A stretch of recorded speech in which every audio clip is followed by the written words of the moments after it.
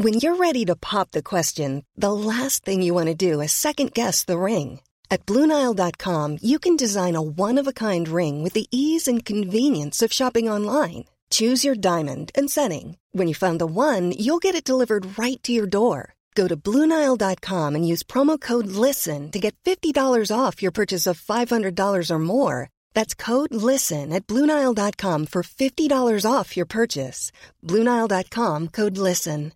Quality sleep is essential. That's why the Sleep Number Smart Bed is designed for your ever-evolving sleep needs. Need a bed that's firmer or softer on either side? Helps you sleep at a comfortable temperature? Sleep Number Smart Beds let you individualize your comfort, so you sleep better together. J.D. Power ranks Sleep Number number one in customer satisfaction with mattresses purchased in-store. And now, save 40% on the Sleep Number Limited Edition Smart Bed for a limited time. For J.D. Power 2023 award information, visit jdpower.com/awards. Only at Sleep Number stores or sleepnumber.com.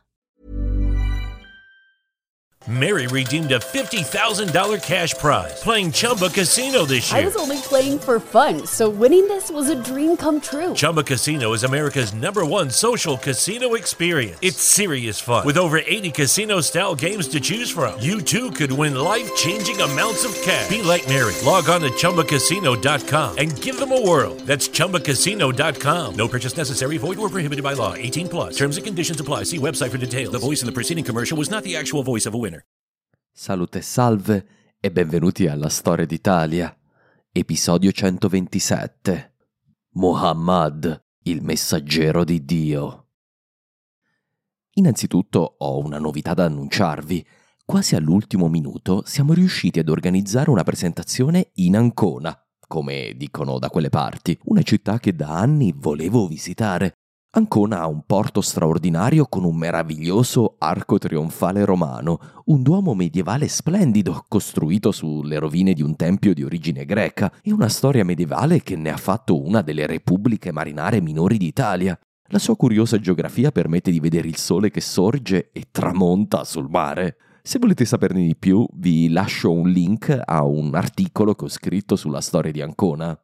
Presenterò Il miglior nemico di Roma presso la libreria Fogola, in corso Giuseppe Mazzini 170, nel centro di Ancona, alle 18 del 2 gennaio, giusto in tempo per smaltire i bagordi di Capodanno. Per chi avesse piacere, vorrei organizzare anche una passeggiata anconetana, quindi ritrovo alle 14:30 di fronte alla libreria e vediamo cosa riusciamo ad inserire in una breve visita.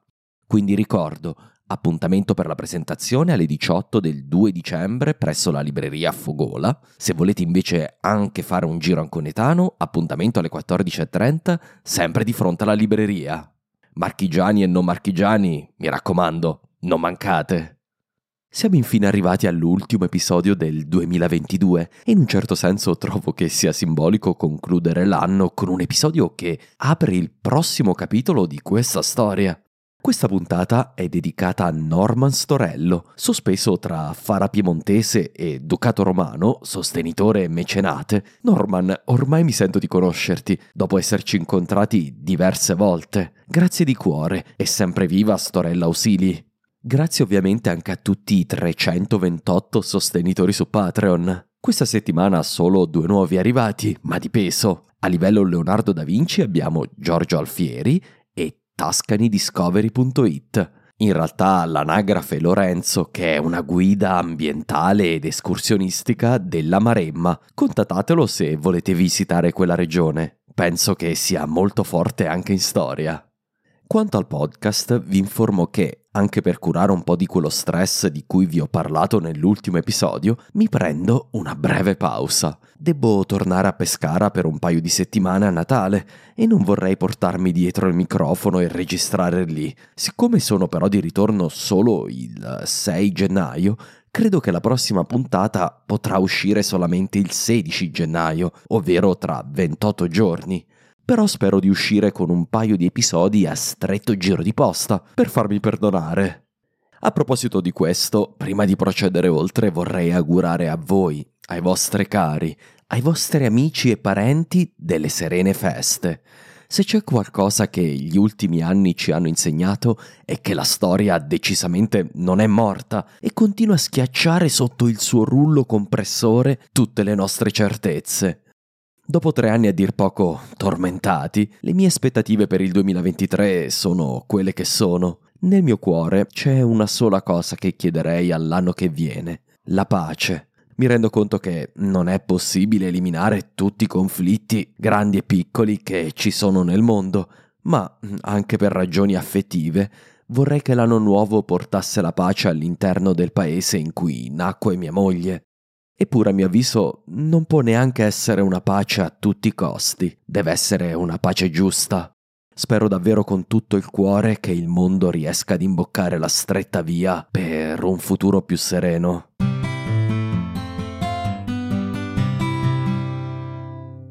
Ed eccoci dunque giunti ad uno dei cambiamenti seminali della storia mondiale, una delle svolte che ha costruito il mondo contemporaneo. È vero, nella maggior parte dei casi la storia procede in un continuo fluire, nel quale i cambiamenti esistono, ma sono spesso impercettibili all'occhio umano. Eppure io credo che sia possibile identificare delle vere fratture, delle faglie che dividono tra loro le zolle tettoniche del nostro passato. Negli ultimi 2000 anni penso che poche di queste faglie siano comparabili all'arrivo dell'Islam sulla scena mondiale. Personalmente credo che nella stessa categoria di eventi si possa mettere solo altri 3 eventi. Primo, l'età dei grandi viaggi oceanici europei verso l'America e l'Oriente. Secondo, il periodo rivoluzionario di fine Settecento e inizio Ottocento, tra rivoluzioni politiche e industriali. E infine, terzo, la Prima Guerra Mondiale, con tutto quello che ne consegue. Fine della lista. A mio avviso, l'ascesa dell'Islam è il quarto evento di questa ristrettissima lista. E questo per molte ragioni, religiose, economiche e sociali, ma in particolare perché segna il ritorno ad una divisione insanabile tra il vicino Oriente e l'Europa e la creazione di una vera e propria faglia tettonica tra la sponda nord e quella sud del Mediterraneo. Infatti, ai tempi della nostra storia, Europa, Nord Africa e Vicino Oriente erano stati legati assieme in un'unica civiltà mediterranea sin dai tempi di Alessandro Magno. In realtà l'ellenismo era giunto perfino in India. Quasi 1000 anni dopo, ai tempi di Eraclio, quest'unità non si era ancora rotta. C'era ancora una civiltà mediterranea che andava dalle colonne d'Ercole all'Armenia, dalle paludi venete a Cartagine. Qualcosa di nuovo andava ribollendo in Francia, l'Europa di cui parla Colombano, ma era ancora qualcosa di indefinibile, in realtà. Non ancora fusosi con il papato di Roma a formare la cristianità occidentale. L'Europa romano-germanica era ancora in divenire, più una promessa di un futuro che qualcosa di già consolidato. Dal punto di vista dell'Italia imperiale o del papato, ancora al VII secolo il Nordafrica romano, o perfino la nuova Roma ellenofona, erano più simili e vicini alla città eterna rispetto al mondo dei Franchi. Il papato, come abbiamo visto, si relazionava ancora con i grandi patriarcati di Alessandria, Gerusalemme e Antiochia. La cultura greco-latina del Mediterraneo continuava a dominare su tutte le sponde del Mare Nostrum, perfino in parte nell'Iberia dei Visigoti. Tutto questo era sul punto di cambiare, e per sempre.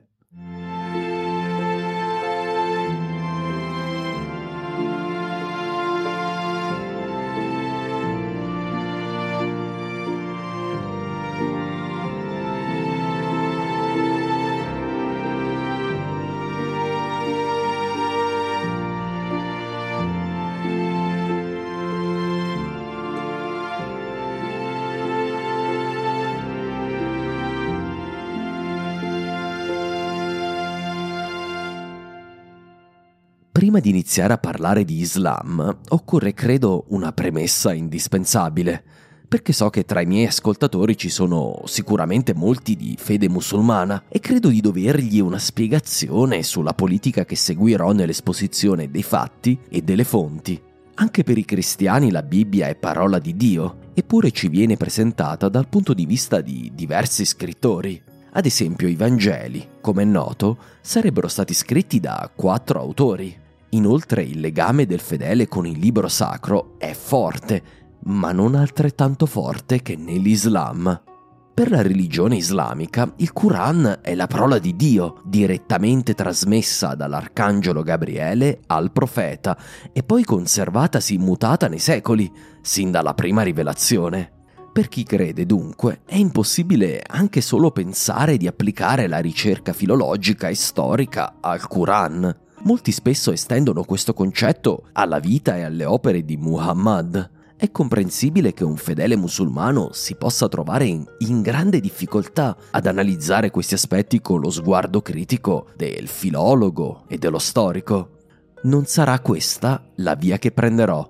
Non c'è dubbio, mi impegno a trattare il Quran come ho trattato la Bibbia o le parole dei padri della Chiesa, ovvero con rispetto e tatto, ma partendo dal tacito presupposto che sono opera di uomini e che pertanto vanno analizzate come opere immerse nel periodo storico in cui sono state scritte. Allo stesso modo, chi crede può giustamente pensare che sia Dio a guidare gli eventi degli uomini, a permettere che Costantino vinca nella battaglia di Ponte Milvio o a decidere che le forze di Khalid ibn al-Walid trionfino nella battaglia dello Yarmouk. In questo podcast io non prendo posizione sull'esistenza di Dio. Questa è una questione che riguarda ognuno di voi, ma l'assunto di base è che le vicende della storia sono influenzate dalle decisioni degli uomini, o dal fato, o dalla natura. Ora, va detto che non è vietato vedere in Dio il vero motore della natura e del fato, o perfino, tramite l'ispirazione divina, delle decisioni degli uomini. Anche questa scelta spetta ad ognuno di voi. Questo per chiarire che la mia esposizione laica degli avvenimenti non è incompatibile con un'autentica fede religiosa.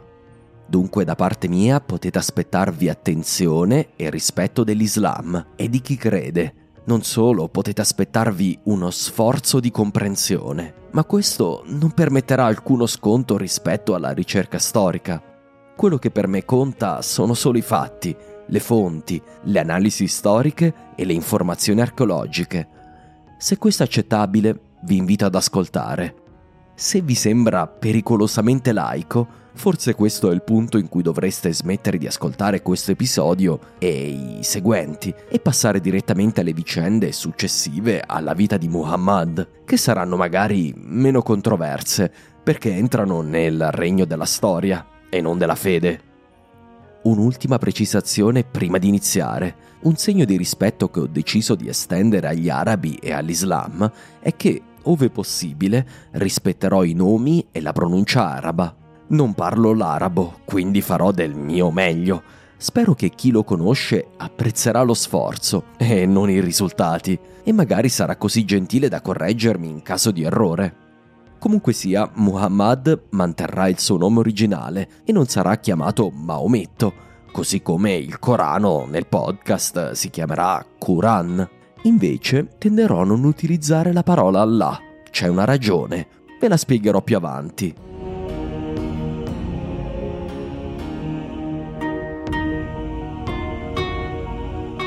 Perché parlare di Islam e delle sue origini in un podcast dedicato alla storia d'Italia?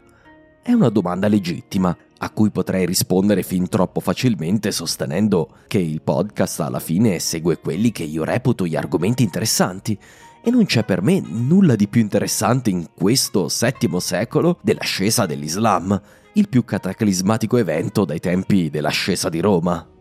Eppure neanche questa è, credo, la ragione principale.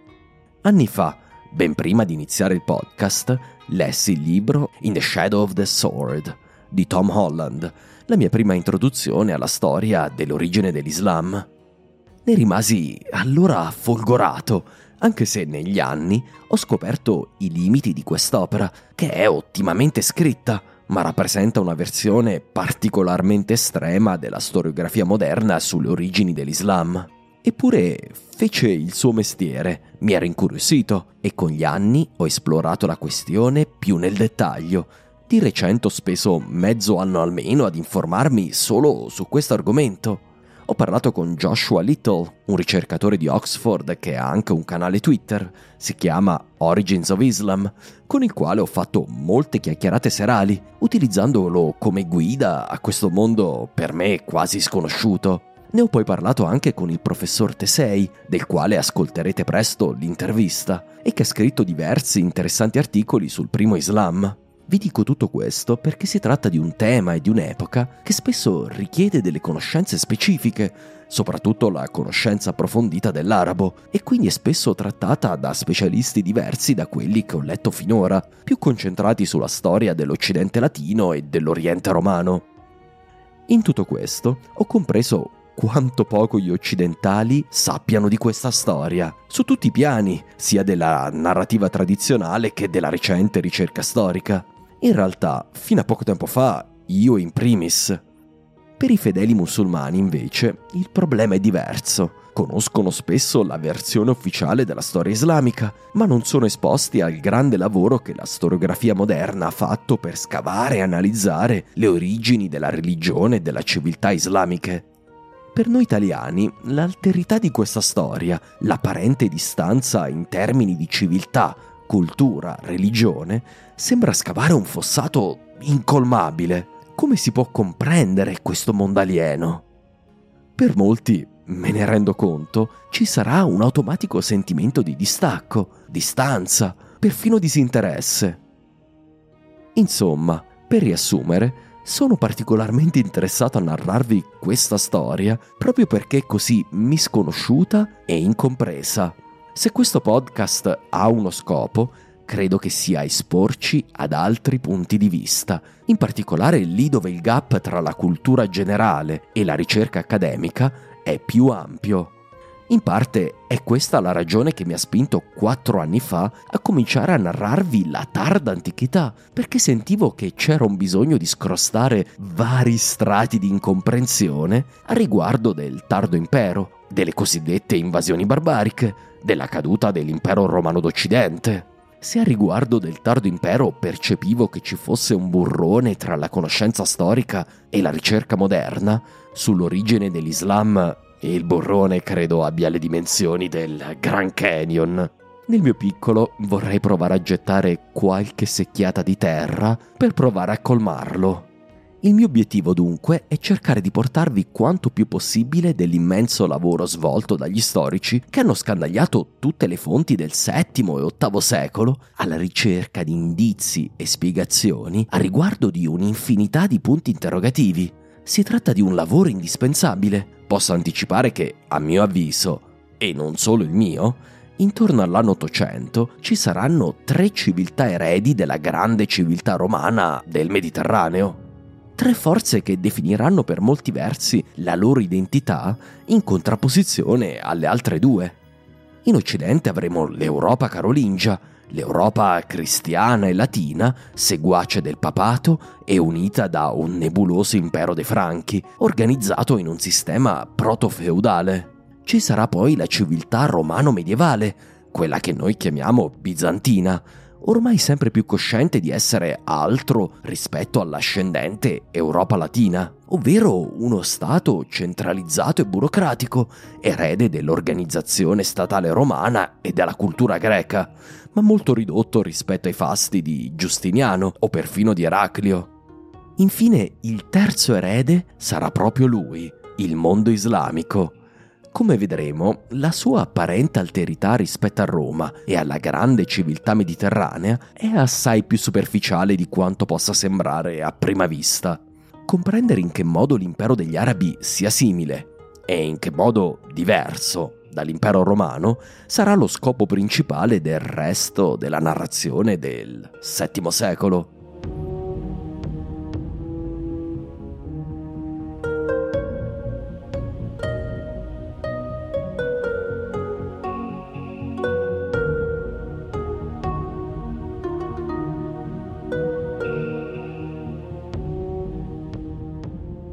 Mary redeemed a $50,000 cash prize playing Chumba Casino this year. I was only playing for fun, so winning this was a dream come true. Chumba Casino is America's #1 social casino experience. It's serious fun. With over 80 casino-style games to choose from, you too could win life-changing amounts of cash. Be like Mary. Log on to ChumbaCasino.com and give them a whirl. That's ChumbaCasino.com. No purchase necessary. Void where prohibited by law. 18+. Terms and conditions apply. See website for details. The voice in the preceding commercial was not the actual voice of a winner.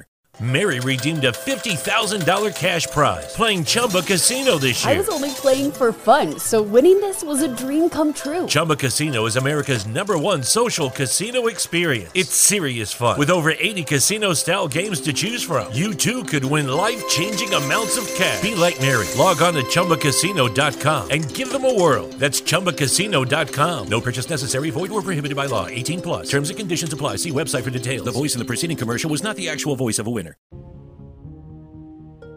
Muhammad sarebbe nato a Mecca intorno al 570, nel potentissimo clan dei Quraysh, che dominavano il commercio di questa importante città commerciale dello Hijaz, una regione della moderna Arabia Saudita occidentale.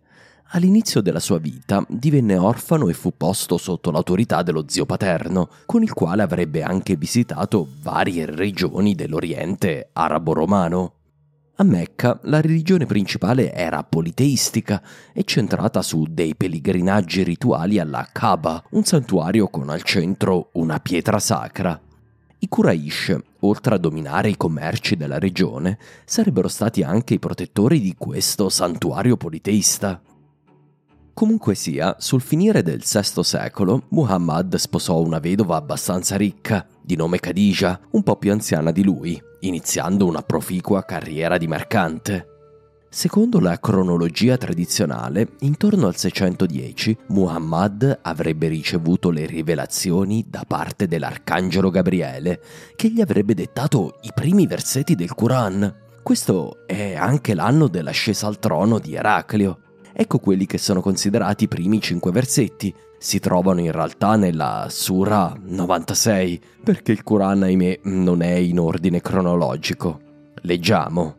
In nome di Dio, il compassionevole, il misericordioso. Leggi nel nome del tuo Dio, colui che ha creato l'uomo da un grumo. Leggi, e il tuo Dio è il più generoso, colui che insegnò col calamo. Insegnò all'uomo ciò che non sapeva. Secondo la religione islamica ci sono stati nei millenni molti profeti. I principali sono 6: Adamo, Noè, Abramo, Mosè, Gesù e l'ultimo è appunto Muhammad, il sigillo dei profeti, l'ultimo latore della predicazione di Dio, che avrebbe scelto Muhammad per riportare la rivelazione dell'unico Dio alla sua purezza originale. Ed ecco spiegato perché utilizzerò Dio al posto del classico Allah. Spesso in italiano si sostiene che il Dio dei musulmani è Allah, e questo in un certo senso implicitamente sottintende, nella mente della maggior parte delle persone, che Allah sia un Dio diverso da quello degli ebrei e dei cristiani. Ma così evidentemente non è nel Quran.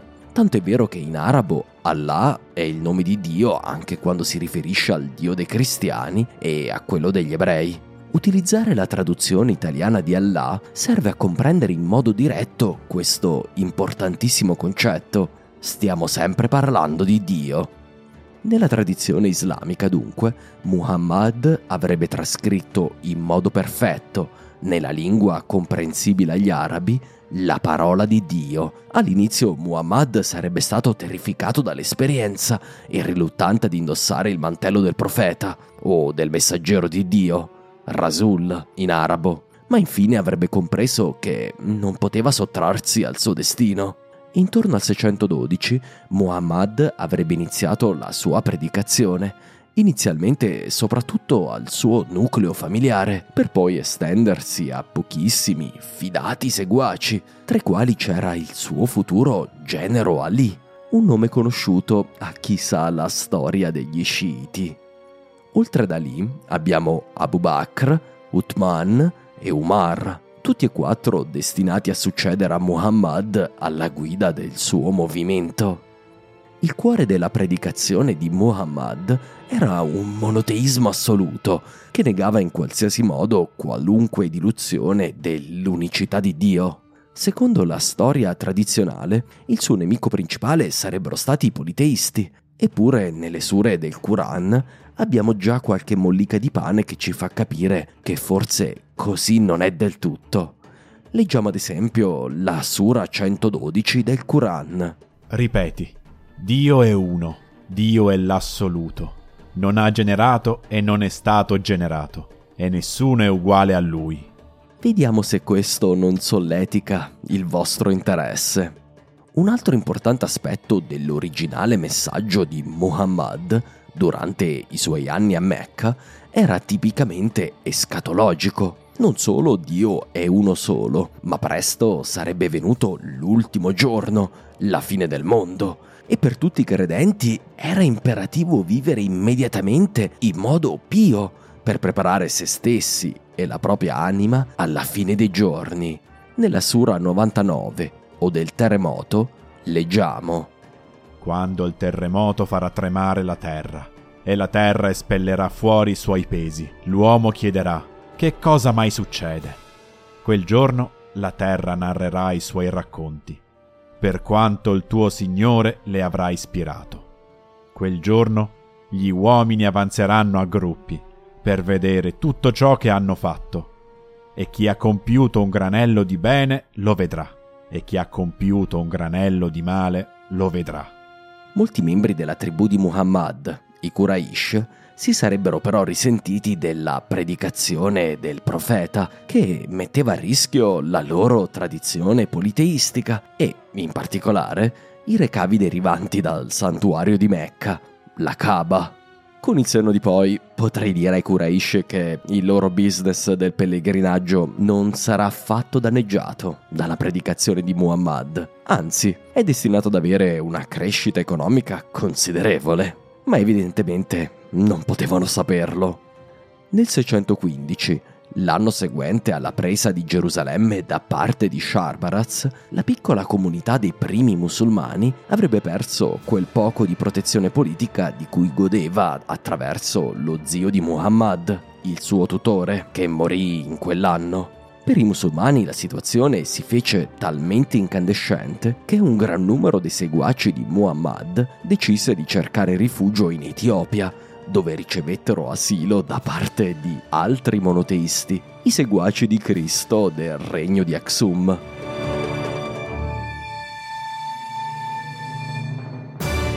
Muhammad, negli anni seguenti, provò a restare a Mecca, facendo proseliti per rafforzare la sua posizione che però, alla fine, divenne intenibile. Fortunatamente le cose per lui stavano per mettersi molto meglio.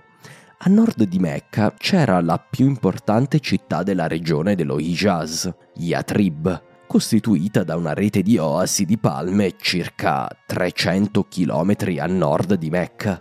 A Yatrib erano in corso da anni contese politiche tra i potenti clan locali, incluse 3 importanti tribù di fede ebraica. A quanto pare, dei messaggeri giunsero da Muhammad, impressionati dalle sue qualità umane e dalla sua fama di profeta, lo invitavano a venire a Yatrib con lo scopo di unire la loro divisa comunità e guarire le ferite intestine. In cambio offrivano asilo, ovvero offrivano un luogo dove Muhammad avrebbe potuto vivere liberamente, predicando e pregando come meglio credeva. E fu così che il 16 luglio del 622, l'anno in cui Eraclio mosse per la prima volta l'attacco dei persiani con il suo ultimo esercito dei romani, Muhammad si sarebbe trasferito a Yatrib, città che un giorno sarebbe stata conosciuta come Medina, da Medinat al-Nabi, la città del profeta. Questo trasloco dei musulmani da Mecca a Yatrib è la celeberrima Hijra, che in arabo vuol dire emigrazione o cercare il rifugio. L'Hijra del 622 marca l'inizio del calendario islamico. I seguaci meccani del profeta sono detti da questo momento in poi Muhajirun, gli emigranti, mentre i loro sostenitori a Yatrib sono detti Ansar, gli aiutanti. L'unione tra aiutanti ed emigranti costituisce nel 622 la prima vera comunità dei credenti di Muhammad, la Umma, che in arabo vuol dire appunto comunità e che nel mondo musulmano di solito identifica ancora oggi la comunità dei credenti. Nel Quran, sura 3, si dice: Voi siete la migliore comunità mai suscitata tra gli uomini. Ordinate il bene, proibite il male e credete in Dio. Muhammad si impegnò, in quanto capo di questo nuovo sistema politico, a definire leggi e regolamenti della comunità, facendo anche da arbitro delle controversie. Muhammad è quindi legislatore e giudice assieme. Da tutto questo si comprende perché la data iniziale del calendario islamico non sia la nascita di Muhammad e neanche la sua prima rivelazione e predicazione, ma l'Hijra, in quanto momento fondativo di qualcosa che possiamo definire un nuovo stato, quello che nella tradizione islamica è lo stato dei musulmani, dei muslimun, che in arabo vuol dire coloro che si sottomettono, ovviamente al volere di Dio. Lo stesso Islam, a proposito non si dice Islam, vuol dire sottomissione, abbandono, consegna totale a Dio. L'unione tra Muhammad e le varie tribù di Yatrib Medina fu confermato con un celebre accordo, del quale parleremo in seguito, che definisce gli obblighi reciproci delle varie tribù, quelle dei Mujairun provenienti da Mecca, degli Ansar di Yatrib e degli ebrei della città, che sono inclusi inizialmente nella Umma, il nuovo stato medinese. Questi obblighi includevano il sostegno reciproco in caso di guerra, compensazioni per i delitti di sangue, oltre che linee guida per dividere il bottino in caso di vittoria.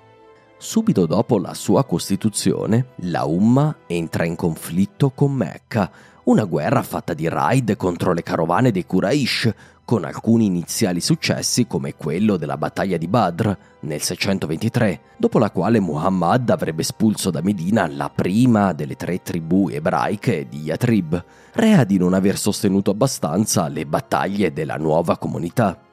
Dopo una serie di rovesci, Mecca avrebbe sfidato Medina in una sanguinosa battaglia che si sarebbe combattuta nel 625, l'anno in cui per la prima volta Eraclio penetrò in profondità nel territorio persiano. Questa è la cosiddetta battaglia di Uhud. Sorprendentemente, i politeisti di Mecca ebbero la meglio, grazie soprattutto al brillante generale Khalid ibn al-Walid. Muhammad fu ferito. Alcuni dei suoi abbandonarono la sua causa, mentre al suo ritorno a Medina il profeta avrebbe mosso contro un'altra tribù ebraica, espellendola dalla città e dalla Umma. Nel 627, mentre la guerra romano-persiana si avvicinava al climax finale e alla battaglia di Ninive, Mecca e Medina combatterono una durissima battaglia finale per il predominio dello Hijaz, con ai loro fianchi una serie di alleati. Mecca avrebbe mosso un attacco diretto alla comunità di Medina, mettendo la città del profeta perfino sotto assedio. Alla fine però a prevalere fu la Umma dei veri credenti. Dopo la vittoria, Muhammad avrebbe espulso l'ultima tribù ebraica di Medina, e 3. Nel 628 Muhammad avrebbe tentato, con i suoi alleati, una sorta di pellegrinaggio pacifico a Mecca, durante il quale i Quraysh avrebbero negoziato un accordo con Muhammad, impedendogli il pellegrinaggio per quell'anno, ma permettendogli di farlo l'anno seguente. L'accordo avrebbe stabilito una tregua decennale tra Medina e Mecca. In questa occasione Khalid ibn al-Walid si sarebbe convertito all'Islam, trasferendosi a Medina e iniziando a servire il profeta. Un passaggio importante, d'altronde non a caso Khalid è detto la spada dell'Islam. Il trattato con Mecca permise a Muhammad di muovere contro alcuni alleati della città rivale, sottomettendo l'oasi ebrea di Khaybar e inviando una spedizione contro alcune tribù di arabi ghassanidi verso nord.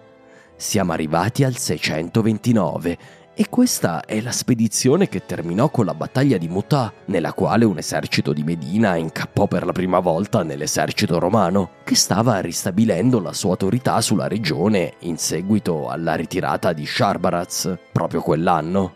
Gli arabi subirono una cocente sconfitta da parte dei romani. Khalid ibn al-Walid fu costretto a prendere il comando dopo la morte di ben 3 generali arabi, ma riuscì a riportare a casa quello che restava dell'esercito musulmano. L'anno successivo, il 630, Muhammad decise di rompere la tregua decennale con Mecca, e questo dopo appena 2 anni. Il profeta avrebbe messo assieme un grande esercito di conquista, di fronte al quale i Quraysh decisero di arrendersi.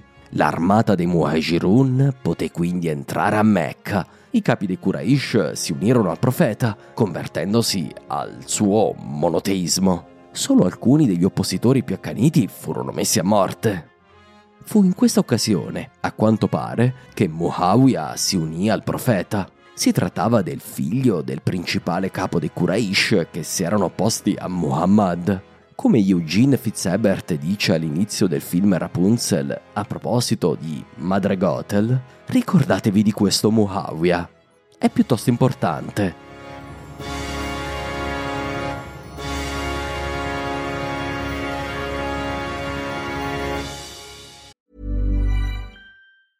Normally, being a little extra might be a bit much, but not when it comes to healthcare. That's why United Healthcare's Health Protector Guard fixed indemnity insurance plans, underwritten by Golden Rule Insurance Company, supplement your primary plan so you manage out-of-pocket costs. Learn more at uh1.com. Quality sleep is essential. That's why the Sleep Number Smart Bed is designed for your ever-evolving sleep needs. Need a bed that's firmer or softer on either side? Helps you sleep at a comfortable temperature? Sleep Number Smart Beds let you individualize your comfort, so you sleep better together. J.D. Power ranks Sleep Number number 1 in customer satisfaction with mattresses purchased in-store. And now, save 40% on the Sleep Number Limited Edition Smart Bed for a limited time. For J.D. Power 2023 award information, visit jdpower.com/awards. Only at Sleep Number stores or sleepnumber.com.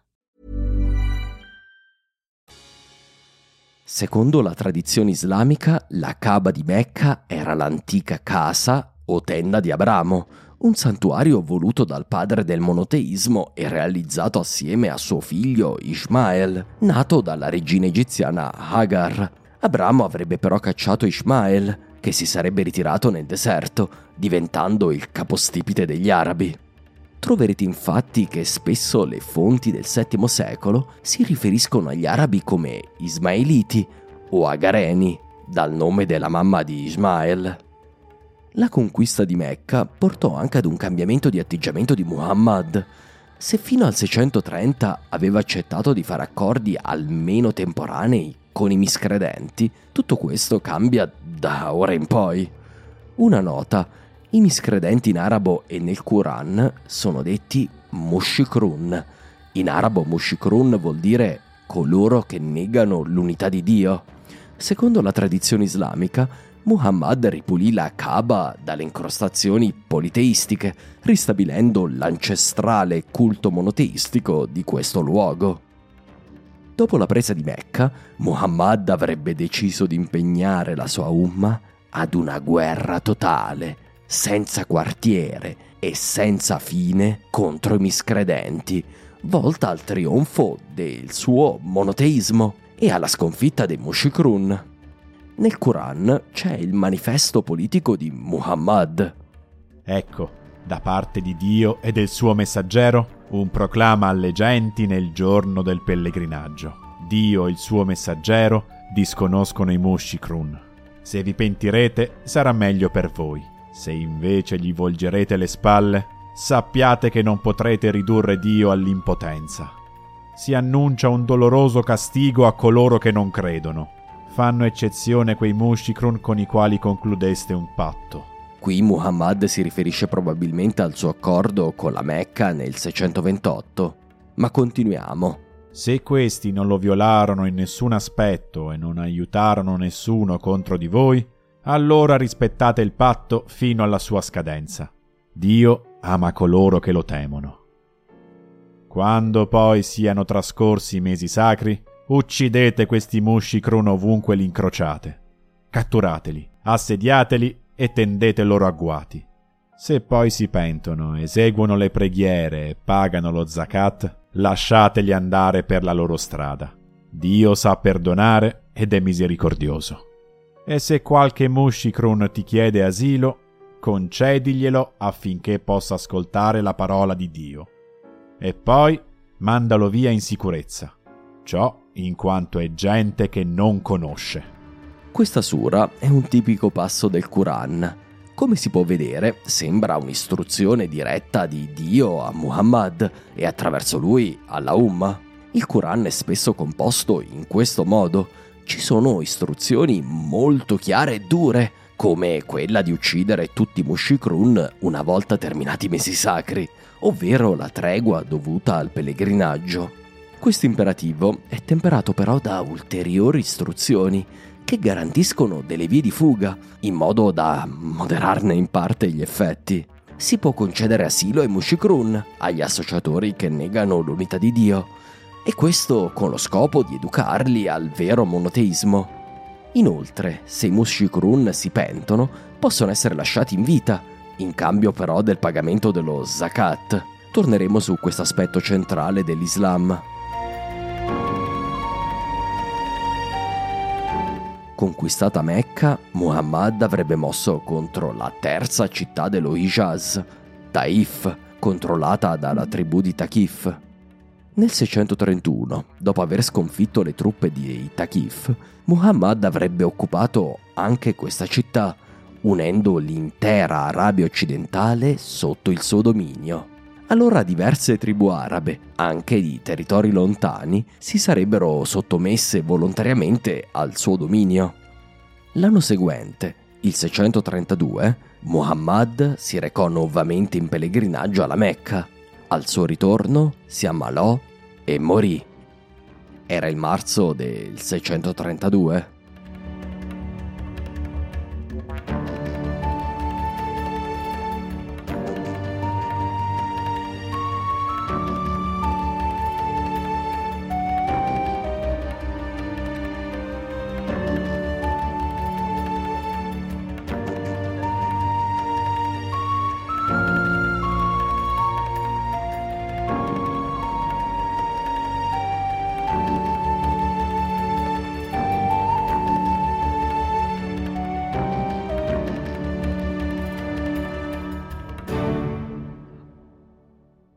Secondo la tradizione islamica, alla morte di Muhammad l'Islam era già completamente formato nelle sue caratteristiche principali. La rivelazione del Quran era completa, i fondamenti della religione già prestabiliti.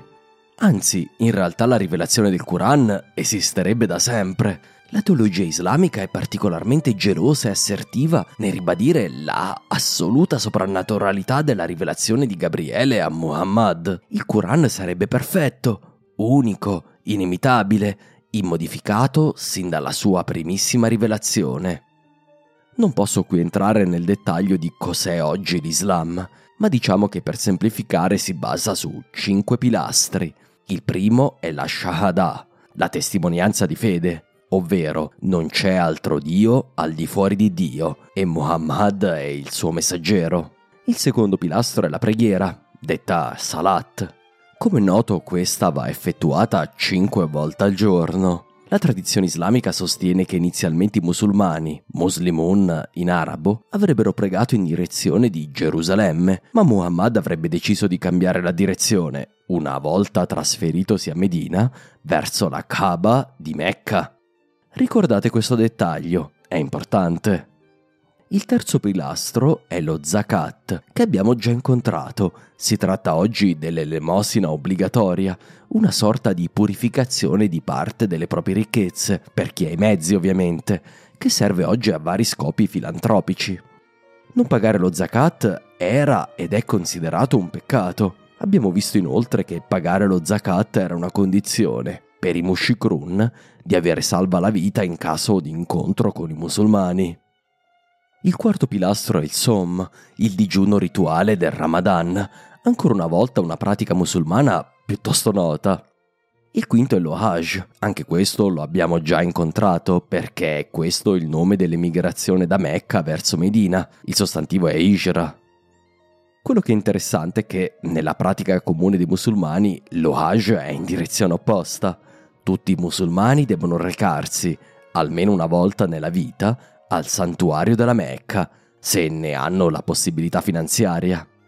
A questi 5 pilastri si unisce l'imam, ovvero la fede. Secondo un celebre hadith, ovvero uno dei detti del profeta, questa è la definizione di imam. E credere in Dio, nei suoi angeli, nei suoi libri, nei suoi profeti e nell'avvento dell'ultimo giorno. Per ora spero che questo basti per avere almeno un'idea veramente di base della religione islamica. Alla sua morte, Muhammad non lasciò alcuna indicazione su chi gli sarebbe dovuto succedere.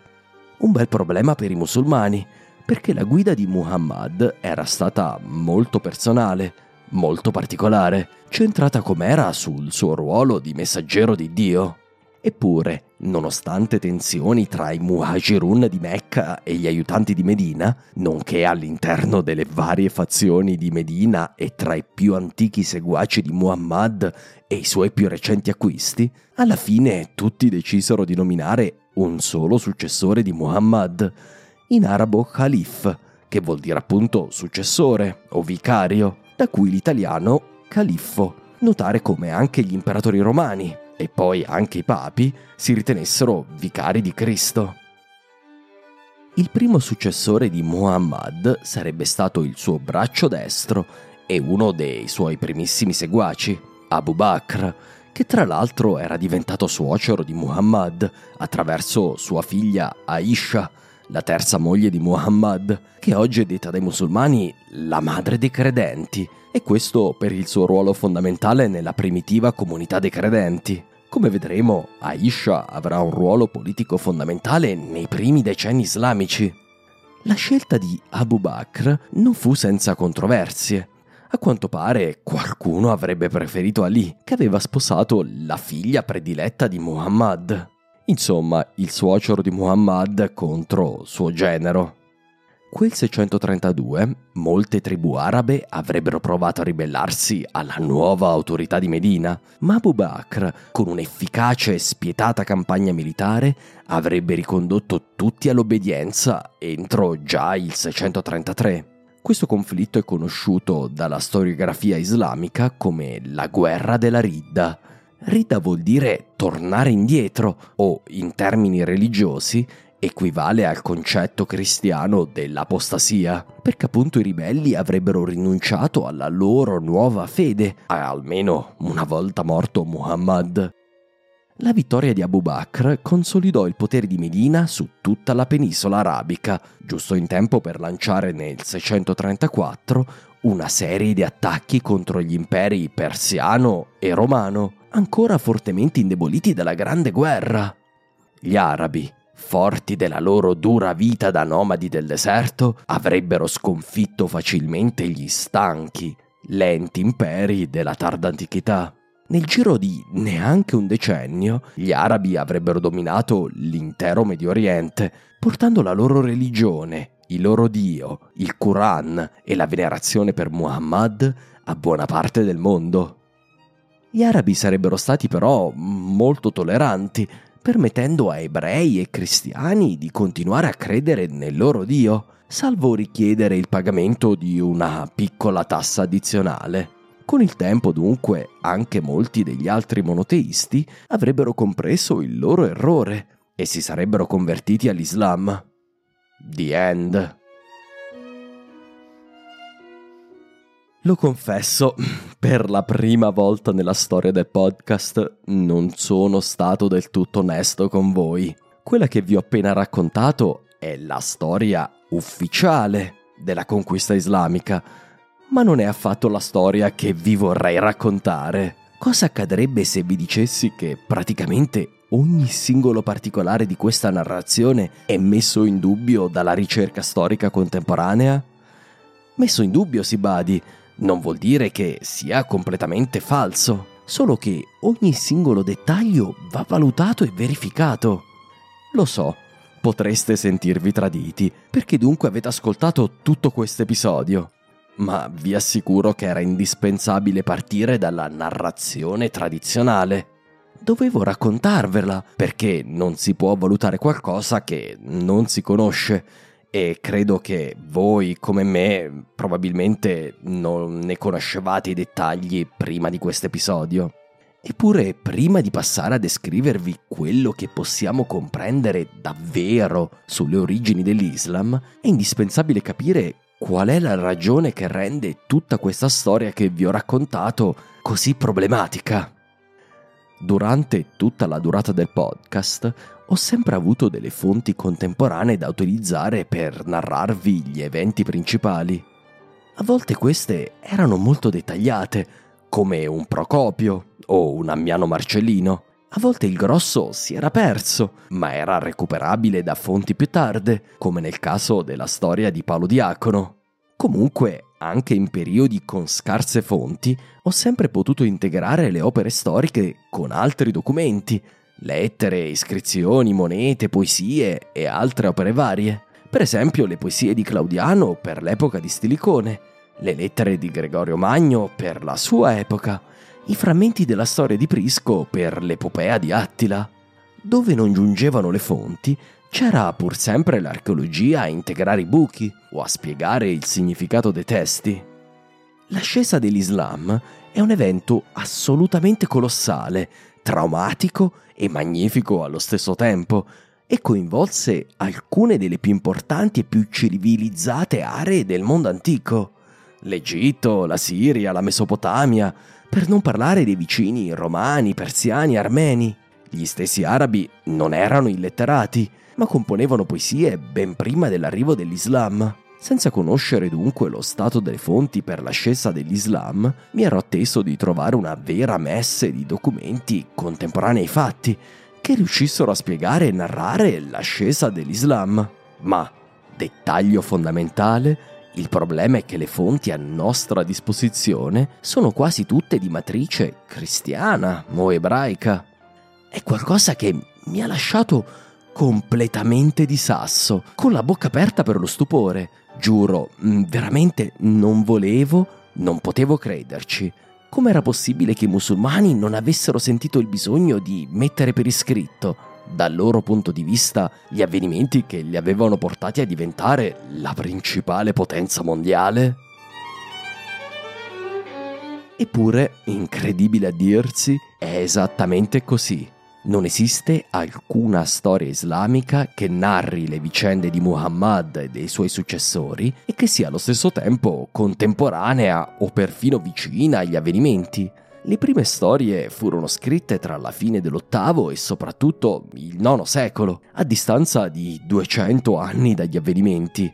Una distanza non solo temporale, ma geografica, culturale, sociale. Queste storie furono messe per iscritto soprattutto durante il califfato abbaside di Baghdad, ovvero lontanissime dalla rabbia di Muhammad, ma anche dalla Damasco di Muawiyah. Sono le storie di letterati di un immenso e tutto sommato pacifico impero islamico, completamente diverso dalle condizioni dell'Arabia del VII secolo. Sono narrate in un'epoca in cui l'Islam era una religione dai contorni chiari, quando quello che il pubblico di Baghdad desiderava conoscere era una storia delle mitiche origini del loro impero e della loro religione, che dimostrasse in modo univoco ed evidente a tutti come fosse stato Dio ad ordire tutti gli avvenimenti, in modo da avanzare l'Islam e rendere la civiltà islamica la dominante potenza del pianeta, destinata un giorno a ricoprirlo per intero, in una missione salvifica e civilizzatrice che ricorda molto l'ideologia imperiale romana. Ora, la deformazione degli eventi a distanza di secoli è un fenomeno conosciuto e studiato. Filologi e storici hanno gli strumenti per comprenderlo.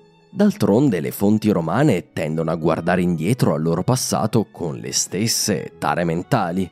È per questo che è così importante per gli storici di avere dei testi contemporanei agli avvenimenti, perché non sono influenzati dal senno di poi, non cercano di andare a ritroso per spiegare il loro presente attraverso il passato. Volete un esempio? Nella recente ricerca per il miglior nemico di Roma, ho ripreso in mano il poeta Claudio Claudiano, una fonte straordinaria per gli eventi sotto Stilicone. E non perché Claudiano sia particolarmente accurato o affidabile, anzi la sua è in gran parte propaganda stiliconiana, ma perché Claudiano non sa del sacco di Roma, essendo morto qualche anno prima. Quando descrive dunque i Goti di Alarico, sappiamo che le sue parole non sono influenzate da quello che sta per accadere a Roma. Se non avessimo Claudiano, ma solo Orosio o Sant'Agostino, avremo molti più problemi a comprendere i fatti che portarono al sacco della città eterna. Ma almeno Orosio e Sant'Agostino erano comunque dei contemporanei di Alarico. Immaginate se conoscessimo Alarico e le sue imprese solo attraverso le parole di un cronachista bizantino di 2 secoli dopo. O immaginate se conoscessimo la storia della Roma pagana solamente attraverso autori cristiani. Come potremmo valutare l'accuratezza di quello che il nostro cronachista bizantino ci racconta? L'assenza di una vera storiografia islamica della conquista è allo stesso tempo tragica e assolutamente sorprendente. Eppure potreste dire che abbiamo delle fonti islamiche, e questo è vero per certi versi, ma purtroppo sono molto problematiche. La prima categoria di fonti è quella dei cosiddetti hadith. Come il cristianesimo cattolico ortodosso ha le opere dei padri della Chiesa ad integrare quanto scritto nel Nuovo e Antico Testamento, così l'Islam ha gli hadith per integrare il Quran. Si tratta per lo più di aneddoti sulla vita di Muhammad, trasmessi secondo la tradizione da coloro che vissero e videro il profeta. Il problema è che furono messi per iscritto solo a partire dall'inizio dell'VIII secolo. Vedremo più avanti la ragione della comparsa degli hadith, ma posso anticipare che ha molto a che fare con la creazione di un sistema legale islamico poggiato sugli insegnamenti di Muhammad. Da quanto possiamo capire, l'emergenza di questi hadith ha molto a che vedere con la legittimazione di pratiche, usi, regolamenti già in uso e che dovevano essere confermati dalla parola del profeta, e probabilmente non molto ha a che vedere con quello che il profeta davvero disse o fece. In teoria potreste dire che tutto questo non è poi così importante. Non abbiamo d'altronde una fonte primaria di importanza colossale che risale al VII secolo. Parlo ovviamente dello stesso Quran. Il problema è che il Quran, che è sicuramente una fonte formidabile, è molto diverso, per esempio, dai Vangeli. Questi hanno la forma di una biografia, per quanto influenzata da forti elementi mistici e fideistici. I Vangeli non possono essere letti come dei libri di storia, ma almeno ci riportano una messe di dati biografici e narrativi che sono indispensabili per comprendere il contesto nel quale furono creati. Il Quran invece è un dettato di precetti quasi completamente scevri di ogni riferimento a fatti e avvenimenti precisi, con poche notevoli eccezioni. È una fonte importantissima per capire chi fossero i musulmani, ma ci dice ahimè molto poco sulle loro azioni.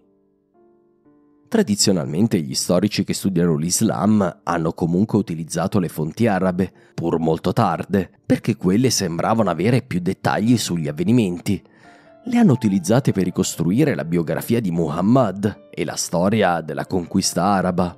Nel farlo però hanno spesso ignorato o derubricato le fonti del VII e VIII secolo, che ci sono, ma sono esclusivamente da parte cristiana ed ebraica.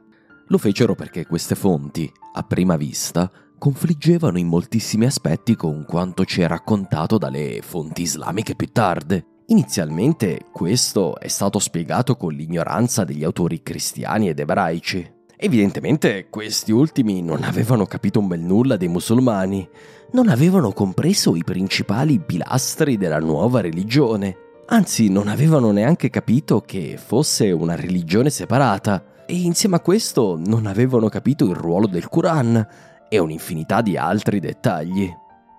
Oggi questa opinione è mantenuta da alcuni storici, anche occidentali, per esempio l'italiano Massimo Campanini, che nel suo libro Maometto dà molta più fede ai racconti tradizionali islamici di quanto facciano la maggior parte degli storici contemporanei.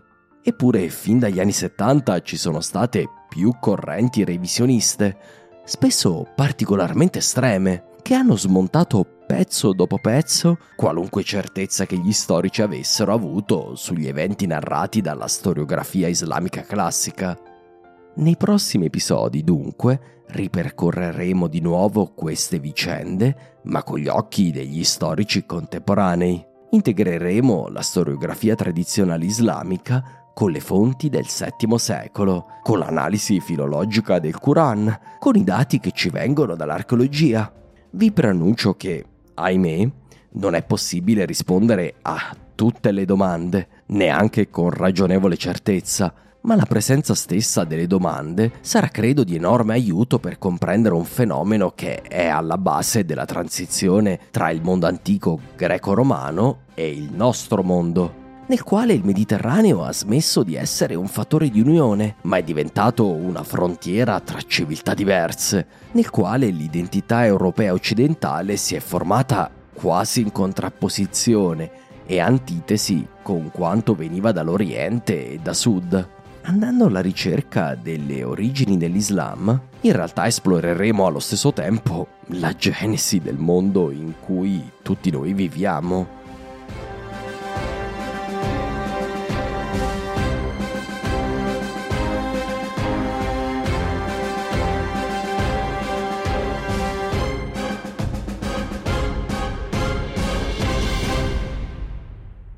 Grazie mille per l'ascolto e grazie a Valerio per essere diventato la voce del Quran in questo episodio. Grazie a Riccardo Santato come sempre anche per le meravigliose musiche, come l'ultima dedicata ovviamente agli arabi. Questo podcast appartiene a tutti i miei sostenitori, ma in particolare a livello Giuseppe Verdi, Massimiliano Pastore e a livello Dante Alighieri, Musumeci, Manuel Marchio, Maro Samarati, Marco il Nero, Massimo Ciampiconi, Mike Lombardi, David L'Apostata, Luca Baccaro e Guglielmo De Martino. Grazie anche ai Leonardo da Vinci, Paolo, Pablo, Edo Jacopo, Riccardo, Frazemo, Enrico e Alberto, Davide, Andrea Vovola ed Agostini, Settimio, Giovanni, Cesare, Francesco Favazza e Cateni, Simone, Jerome, Diego, Alancic, Flavio, Edoardo Vacher De Natale, Stefano, Luca da Milano e Luca La Notte, Arianna, Maria Teresa, John, Fasdev, Norman, Claudio, Marco, Barba King, Alfredo, Manuel, Lorenzo, Corrado, Piernicola, Totila, Vito, Tascio, Inspaten, Carlo, Daniele, Matteo, Luigi e Pietro. Auguro ancora a tutti voi delle meravigliose feste e ci vedremo il 16 gennaio del 2023 con la prossima puntata di Storia d'Italia.